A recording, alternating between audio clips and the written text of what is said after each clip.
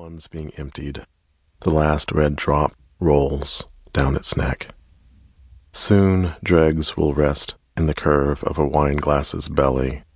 A hammock's sag here, where the day's dregs sit on the sea at the far edge of everything. Here is me. I am here. I am desire. I am nothing when you come, I fear.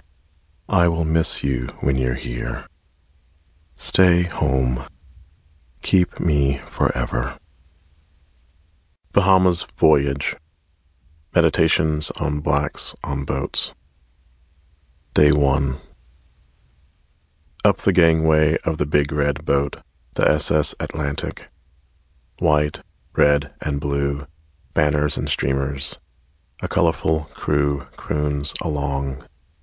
The Star-Spangled Banner, accents thick, sing-songy high, and guttural low, as the boat leaves port, out to sea, traveling slow. Day 2. A cruise to the Bahamas on the 4th of July, occasioned by a family reunion. Below decks, cramped in with my little brother and a complimentary bottle of champagne. The champagne goes down, the water on board, briny, that of coastal cities, port towns, to which slave ships made their rounds. Day 3. On deck, in the sun, headphones on, listening to Charles Mingus' Town Hall concert. 2 songs, So Long, Eric, and Praying with Eric.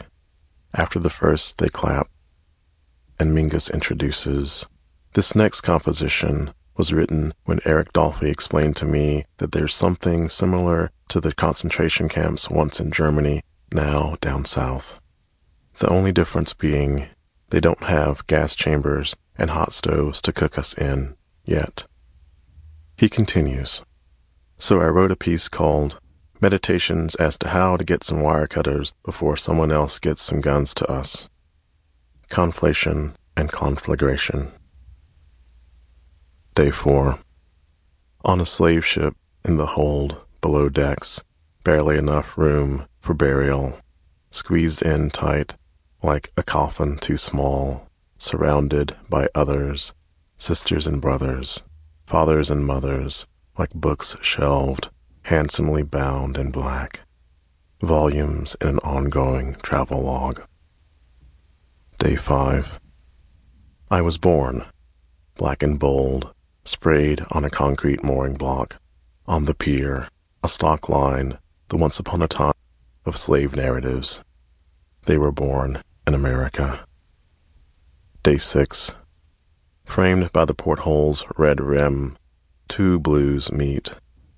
Waves rise, redundant, undulant. A cat's hackles, deep blue, of brand new jeans he buys for the label. Indigo, that was king before cotton. Day 7. Bombay sapphire I bought duty-free in a bottle. The clear blue of the water at a Bahamian beach does not comfort me. Voices in St. Paul's Cathedral, Forgettest Thomas. Christopher Wren designed it from base to dome. Built in the 17th and 18th centuries, declared complete about 90 years after the first 20 were brought to Jamestown. Alone in the whispering gallery, I lean to the ear of no one to my left. Can you hear me? A voice, my father's, his father's, comes from the right.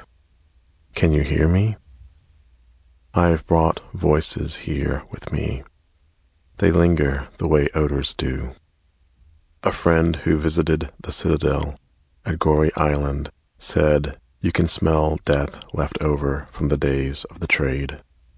Fortnight for Eric Black. Big Ben's struck 5 again. Why am I here at the Millennium Wheel, the Eye of London? I don't want to queue up, won't queue up, but I'm here.